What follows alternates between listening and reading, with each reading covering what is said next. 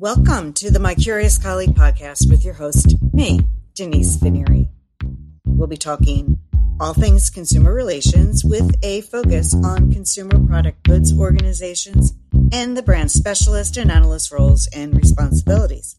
So, if you like CPGs like I like CPGs, marketing, insights, and caring deeply for your consumers, well, take a listen.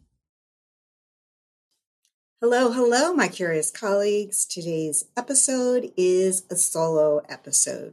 Yes, I hear the collective sigh from the audience. I know, haven't I had some great guests? I've been so lucky.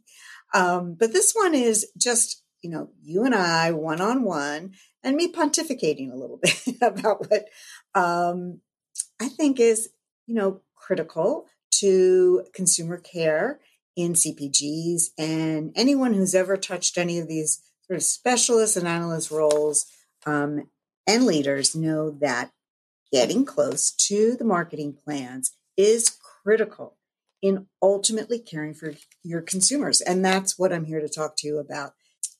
This topic may sound a little familiar to you. When I spoke with Lisa Deal for the podcast, I think it was episode 4, she had shared that her consumer advocacy team is really a function that needs to know about pretty much all the marketing plans and the consumer touch points. We had a good laugh about that, but the truth is, it is so true. So let's tackle this one piece at a time. What are the benefits, and why am I so adamant about this topic?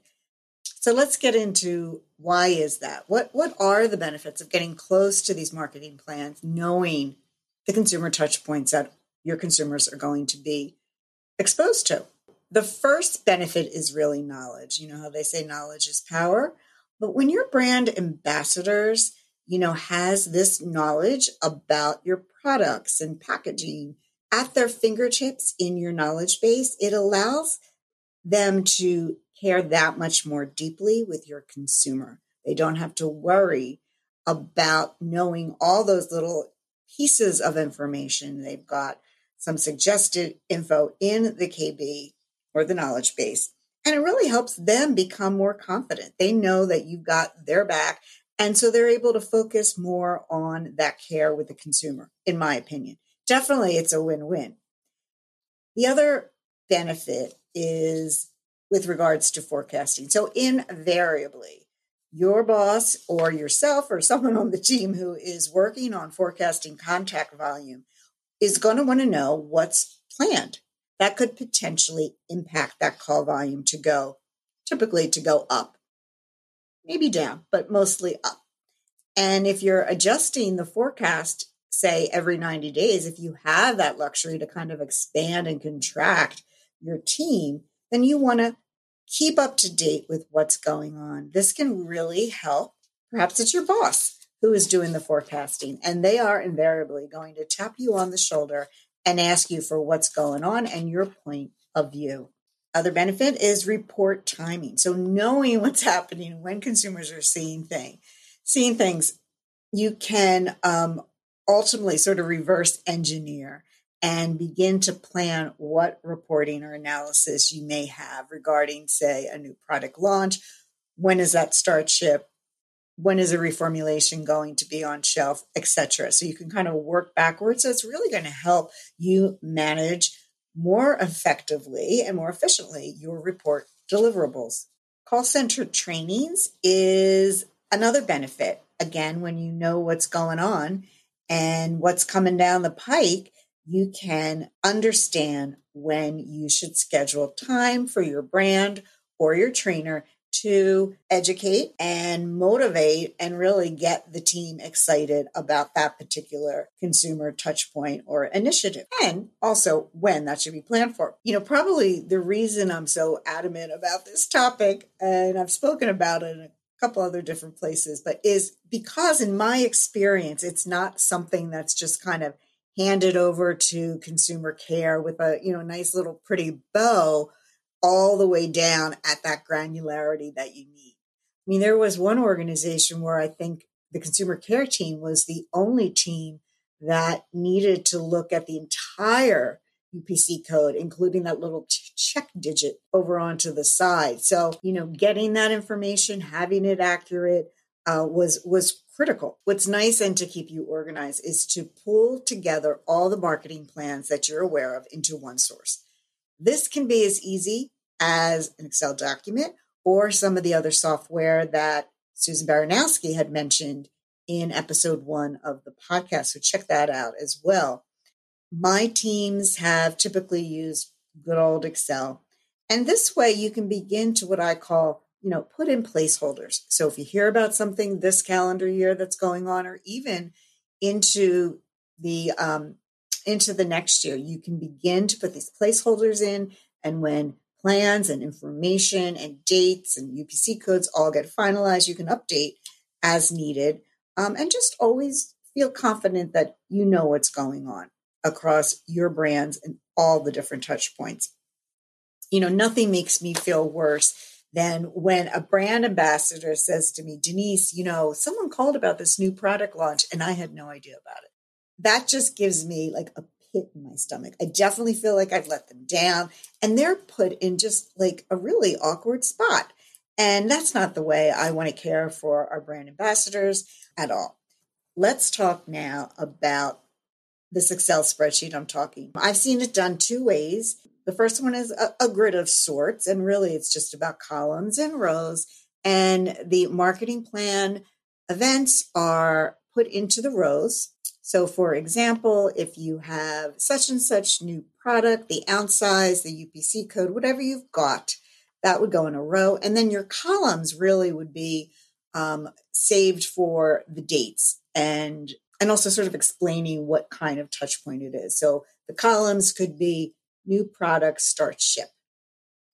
Okay. And then you put that date in there.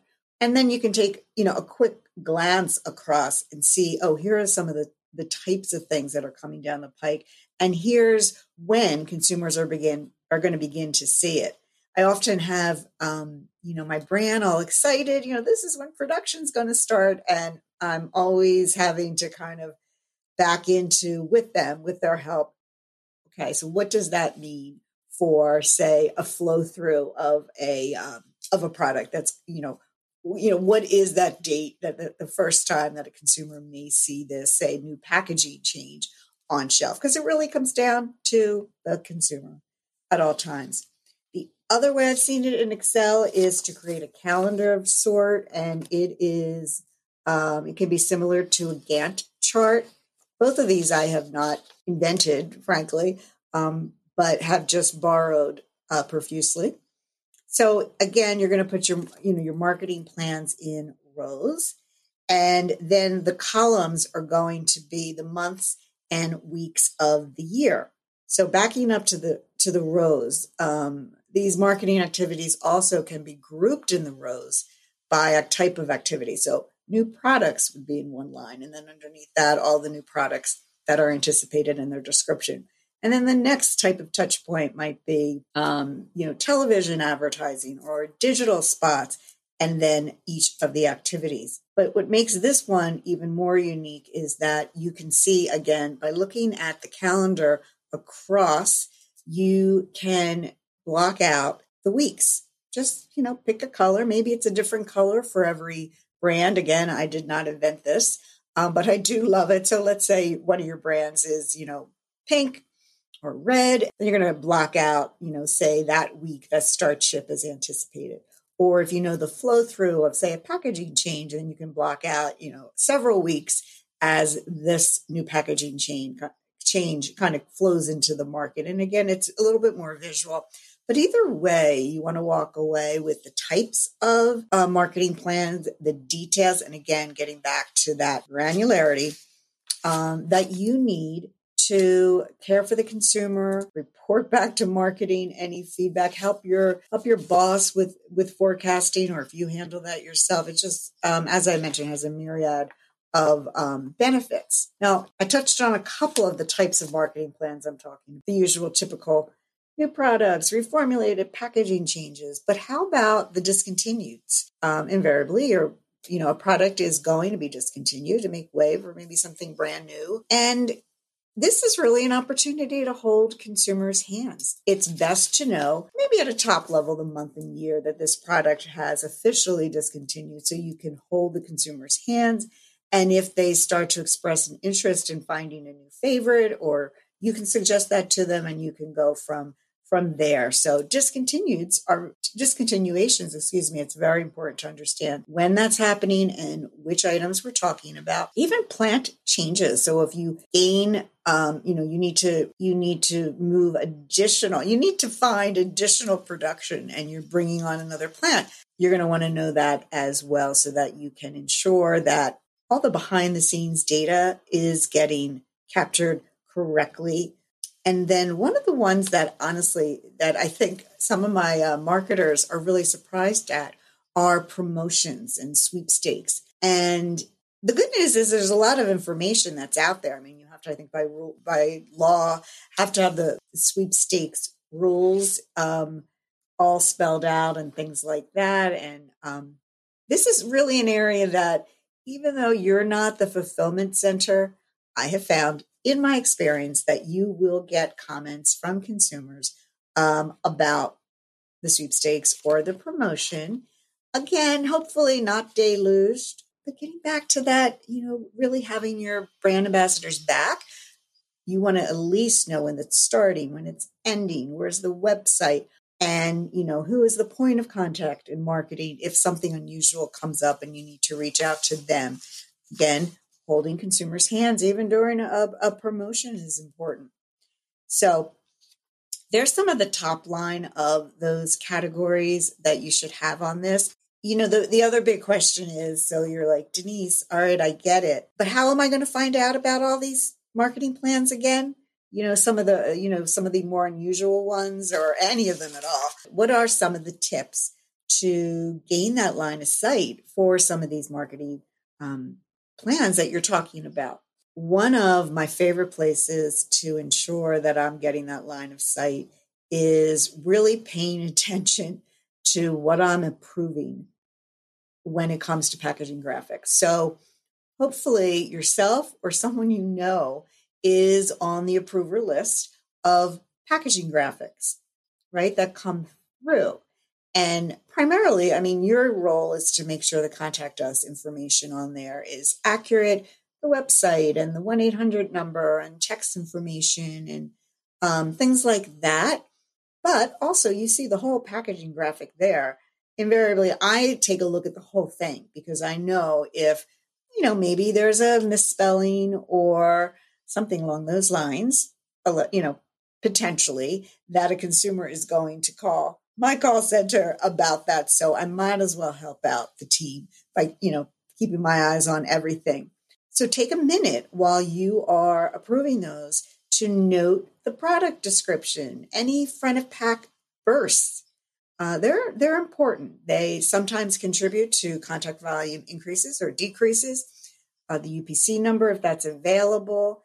And also, if there's something there you really just can't quite get your head around, at least you can make a note, put it on your grid or your calendar or Excel, and always come back to the marketing gang when you're meeting up with them monthly, periodically, and let them know you saw something come through. Kind of what are we talking about here? What's the estimated time on shelf? Things like that. Now, be aware, though, that sometimes you're approving packaging graphics really way before it might even be in market. So you may hear back, we're targeting such and such. Again, that is a placeholder. Just block that out on your grid or make a note of it. And you can always come back to it and refine it. So relationships, of course, that's important. But you want to create relationships more than just with marketing.